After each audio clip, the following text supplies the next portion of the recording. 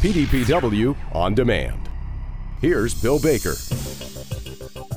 Welcome and thank you for supporting the weekly PDPW podcast, where it seems like only yesterday when we were just starting to put these episodes out, and now here we are approaching our 100th episode. And to shine a little light on this century mark, we are re-airing the most downloaded podcast. It comes from Shelley O'Leary, communications and outreach specialist with Professional Dairy Producers. And we've heard in the past from Shelley, from her personal experiences, that really we don't get to choose what happens to us, but we do get to choose whether our circumstances will make us bitter or better. In this week's PDPW Encore podcast, here's part one of Shelley O'Leary's The Gift of Unfair. Last time we were together, we began a series in which we started contemplating some of the difficulties life throws at us and exploring how we can unwrap the gifts they present to us. Today we're going to talk about the gift of unfair. Now, we've all said it, and we've heard someone else say it. It's just not fair. And we've all probably heard the response, well, life isn't fair. Well, it's true. Life isn't fair. But that does not mean life isn't full of good things and good people and good experiences. Sometimes we may need to peel away a few layers of the onion to find those good things. But I believe at least a little bit of good can come out of even the worst of situations. I'm going to take you back in time a little bit. Back in June of 1991, it was the summer before my junior year in high school, I was diagnosed with a rare type of cancer. Alveolar rhabdomyosarcoma is a soft muscle tissue cancer typically diagnosed in boys not older than 5 years old. So there I was, a 16-year-old female who had wondered about a lump she had that she probably should have told her parents about many months prior. In fact, if it weren't for that final biology lesson of my sophomore year, where we talked about the basic symptoms of cancer, there's a pretty good chance I would have waited a whole lot longer to tell my parents. I was just afraid, I guess. Well, it turns out that even the doctor was pretty confident that the lump was harmless, that he was 99.9% sure the lump was merely a chronically inflamed lymph node. There was nothing to worry about. But he put me on a 2-week antibiotic treatment in an attempt to reduce or drastically shrink the size of the lump. And he was also wanting to test to see if his theory was correct. 2 weeks later, I was back in his office, and it was clear it didn't do a thing. So he said, you know what, guys, we're just going to remove this tumor just to be safe. So surgery was scheduled. 6 days later, we got the official cancer diagnosis. It's fair to say my parents were way more worried than I was. After all, I thought to myself, I'm young and I'm otherwise healthy, and the doctor told us he was able to get the whole tumor out, and it was only the size of a grape. What's the big deal? Still, there was a whole slew of doctor appointments that followed. Not exactly my idea of a fun way to kick off a summer vacation. I was completely sick of seeing nurses and doctors and traveling to different clinics and hospitals to have my blood drawn again, and only been to 8 or 9 different appointments. I had no idea that we had only just begun.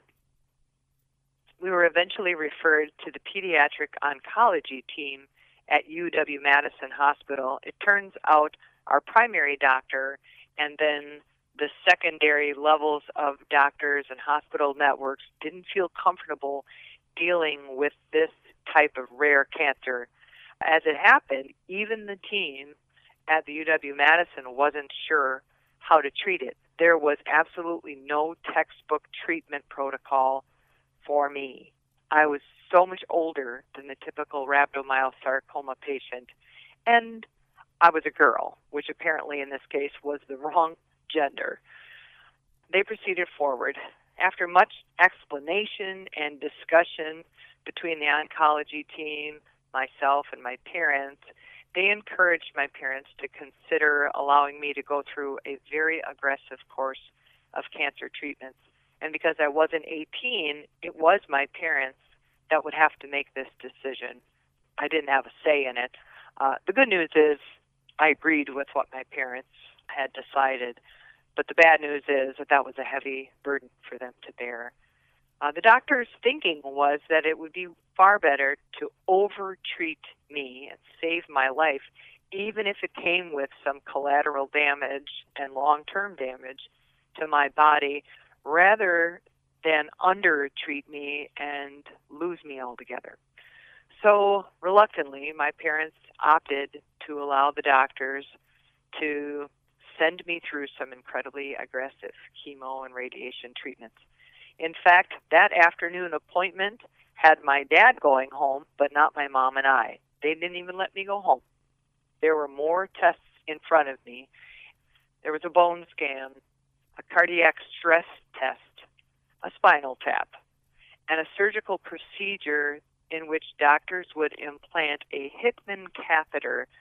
That's a clampable tube that hangs out of the upper chest wall by about 3.5 inches or so.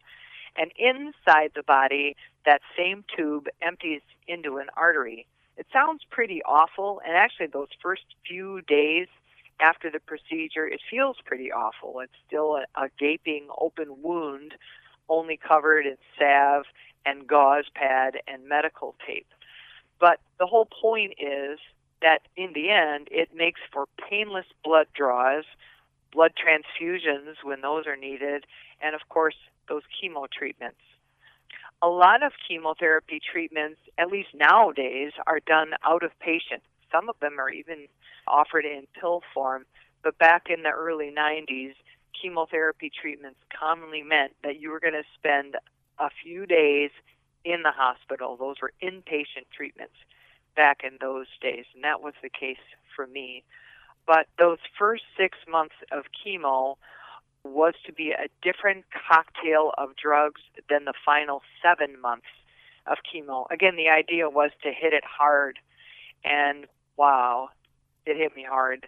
I think I spent as much time in the hospital receiving chemo treatments as I did receiving care and treatments for the damage the chemo was doing to all the different systems in my body. The cool thing was I got to miss a lot of school, so there was that. I had never been in the popular group at school, so missing classes was quite all right with me. But there was a lot of awful. There was nausea. There was losing my shoulder-length hair, the acne that comes along with the body's response to all these toxins being introduced to the systems, the mouth sores, the loss of hair, the dizziness, the headaches, the weakness. And did I mention losing my hair? That was awful. Well, anyway, despite all the junk, I discovered almost immediately that as awful as things were for me, there was always somebody there going through something worse. Before every single chemotherapy treatment, my first stop, once we arrived at the hospital, was not the pediatric oncology ward up at F44, but to the hematology lab for a blood count check. If my white and red blood cells were in check, if my platelets, my hemoglobin, my hematic levels weren't within certain parameters, I couldn't have the chemotherapy treatment. I would either have to wait around in the lobby or at the cafeteria, or they'd send me home. Every single time we arrived, that was my first stop. And every single time I was there at the hematology lab, while I waited for my name to be called, there was another young patient already seated in the waiting room. She was confined to a wheelchair. I don't know if she had cerebral palsy or spina bifida, and it really doesn't matter. Her presence always reminded me that I certainly had a lot of blessings to count. Not only was she nonverbal, her head and her torso were consistently being rocketed by spasms and twitches. She was almost never still. And the bib around her neck didn't even begin to catch all the drool, the saliva that fell insistently out of her mouth. But the worst of it all is that I never saw anybody with her.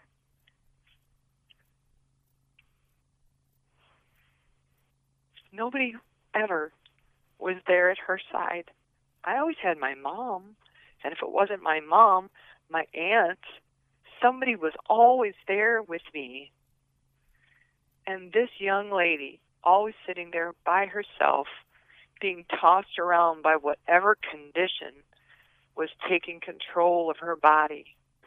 That young lady helped me see with crystal clear vision that even though I hated what I was going through, I at least had a pretty sure confidence that once my 13 months of this temporary prison was over, I could get back to normal.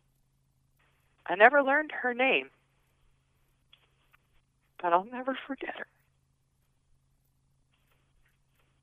During those first 6 months, F44, that pediatric oncology ward, was my home away from home, and I was there a lot. Just for the chemo treatments, I was scheduled for a treatment every 3 weeks, and each treatment took 5 to 7 days, depending on if my blood counts were in check when I arrived and how hydrated I was upon arrival. And just about every single time I arrived to start another round of chemo, I'd see another boy there. I don't remember how old Scotty was, and I think it was leukemia that landed him there. He was certainly several years older than he looked. Unfortunately, the cancer and the treatments, really, had reduced him to a thin, tiny boy who spent most of his time laying in the hospital bed. His treatment protocol had called for a bone marrow transplant, and as is sometimes the case in bone marrow transplants, especially back in the early days, patients would acquire a condition called graft versus host disease. That's a condition in which the immune cells from the donor marrow that they received would attack the cells in the host's body. So essentially, he's receiving bone marrow that's supposed to save his life, and instead the cells within that bone marrow view his cells as foreign, and they go on attack and they wage war in his body. Because there weren't many regimens available to treat that condition back in 1991, the very treatment that doctors gave him to extend and enhance his life ended it. I remember peering in on occasion to see Scotty either laying completely still or tossing and turning in one form of distress or discomfort or another. His eyes had long since gone blind. He wasn't able to see, but his faithful mama was at his side every single time. And I'm thankful that at least Scotty was never alone. I tell you, life on F44 was pretty depressing sometimes. You never knew when you'd arrive for another course of chemo to find out that one of the friends you made wasn't ever coming back. And I endured my share of emergency room visits and discomfort and even third-degree radiation burns when the time for my radiation came. But there was always somebody whose circumstances made me thankful for my own. In the end, when I finally finished my chemotherapy treatments in August of 1992, I was all done. All the scans showed that I was cancer-free, and I thought that I was going to feel so victorious when I finally walked out of those hospital doors for that final treatment on my way home. And interestingly, I was scared. I thought to myself, maybe I should have just one more treatment. I wasn't scared when they told me I had to start chemotherapy because I knew we were actively doing something about it. But on that last day, as I left, I thought, I sure hope it was enough. Well, the good news is it was. So anyway, now let's fast forward almost 20 years later, late 2008.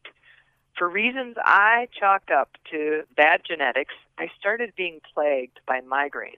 It's a family trait, actually, on my mom's side. And in the beginning, I didn't really think anything of it. So I started purchasing over-the-counter migraine medicine to relieve the pain. And when that was not working any longer, by summer of 2009, the migraines were starting to affect my daily life. There finally came a time when I was fed up enough to call a doctor. The migraines were really getting in the way of everything, and I was getting tired of choosing what I was going to eat that day based on what it would taste like when it came back up. I guess that's a pretty good sign that that had carried on a little too long. Well, one MRI was all it took. Our doctor called me up and said, hey, you might want to come and see me yet this afternoon and tell Josh to come too.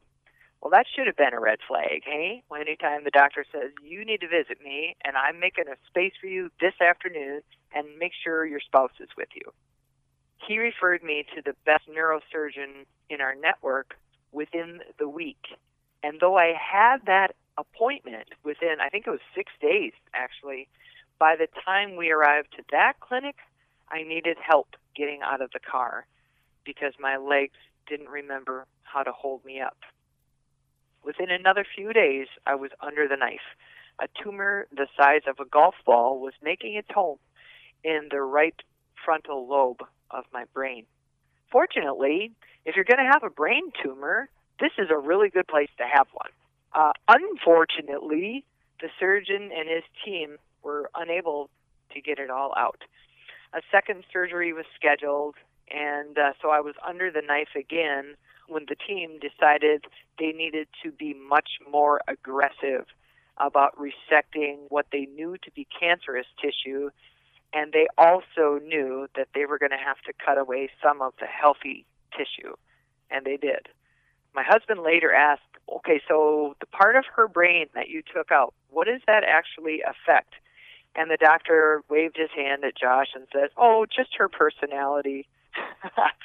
And Josh didn't really find that humorous because, as a matter of fact, he kind of liked my personality before, and now he was a little bit afraid that he would wake up to find his wife was a totally different person. He tells me that he still likes my personality, so I guess that's good news. By this time, I was 33 years old, so paying for the surgeries and the follow-up treatments that were going to result meant that my parents weren't going to do it anymore. The hassles with health insurance, well, those were going to be things we had to deal with. You know, the unfortunate thing about going through cancer and its treatments when you're an adult is you probably still have a job to do. You might have a mortgage and a car payment. And I had those things to deal with, which was not the case, of course, when I was still a junior in high school. My parents asked the question whether or not this brain cancer was related to the first cancer I had back in 1991. And the doctor said, no, there's actually no connection at all. More like bad luck is what I would contribute it to. So we moved on to figuring out what are we going to do next. In terms of comparing the two cancers, this brain cancer had a much poorer prognosis. Although the first one was very rare, the doctors had still guesstimated that I had a 60% chance of survival as long as they got it the first time. With the brain tumor, it had already advanced to a stage 3, whereas the first one was a less advanced stage 2, and the brain tumor had begun to grow what they call fingers into the healthy brain tissue, which means that there were pieces of the tumor that were no longer just encapsulated within one structure. It was fingering out into healthy brain tissue, and they weren't able to get it all out. So that's great news. Doctors gave me 2 to 5 years to live. My family was devastated. I, on the other hand, was kind of irritated. I felt like, how dare they speak such words of gloom and doom over me? They don't know how long I'm going to live. I didn't want to take away from the fact that I knew they were highly schooled, highly educated, and this was their life's work. They knew what they were talking about, but I felt a little incensed. I'm not some gallon of milk with an expiration date stamped on my forehead. I did not want them to tell me how long I got to live. I don't care what their textbook says. And, the truth of the matter is, they couldn't possibly know how long I lived, but I determined then and there to make sure every single person on my care team knew that they better treat me like they would treat their own daughter, and not just some other random patient who has a super dismal prognosis. I wasn't going to be putting up with any of that. So, unfortunately, there was another strike against me in this particular case. Apparently, there's some sort of rule that if you've already had chemotherapy and radiation, it reduces the amount of chemotherapy and radiation you can have for any subsequent treatment plans. And so they had already told me there was really no effective treatment plan against the brain tumor. And now they were telling me that even if we did have an effective treatment plan, we couldn't give you the whole amount because you've already had chemo and radiation. Didn't seem to matter that that was almost 20 years prior and in a totally separate part of my body. But there it was. So now I was completely leaning on sheer grit, determination, or stubbornness, I guess you could call it, and God. Me and God, I told somebody, we're a majority. So you can just help me along here, give me the treatments that you know how to give me, and we'll just see what God has in store. It wasn't long after those opening months of the brain cancer saga that I discovered there was a man my age in the town I grew up in, just 5 miles away. He had the exact same cancer I had. So here I was with anaplastic gemmastitic astrocytoma, and this guy has that too. What are the chances? Unfortunately for him, his brain tumor was positioned in a much more complicated place to be surgically removed, and it affected a lot of different functions in the body. And unfortunately, he had a young wife, 3 school-age kids, and so just as my prognosis was looking up, treatments were going well, every single follow-up scan was showing that the tumor was not getting bigger, but rather staying the same size or shrinking. My husband and I found ourselves attending his funeral service, this young man who had the same cancer I did. And the whole town knew that the two of us, this young man and I, had been diagnosed with the same type of cancer. I tell you what, sitting in that fellowship that day, I felt what you could call survivor's guilt. It was some kind of awful. I felt like I didn't deserve to be there. I couldn't see any reason why I should still be alive, well on my way toward healing and recovery. His family was not going to receive that gift. I just didn't get it. And I realized once again, oh man, there's always somebody going through something worse than what I'm going through. So I committed to myself, not for the first time, but from that point forward, I was going to make sure God would get the glory for saving my life, because somehow in that moment, I knew that he was going to. I said it at the beginning, life isn't fair. Going through tough times is like being refined by the fire. As it happens, steel is one of the planet's strongest metals. And yet, unless it can be formed into useful shapes, it can't be used. And it's got to go through the fire for it to melt. You're going to have to crank the heat up to 2,500 degrees Fahrenheit to melt it. But in the end, it's worth it. If you think about the structures in our world today, most of the large modern structures, stadiums, skyscrapers, bridges, airports, they're all supported by a steel skeleton.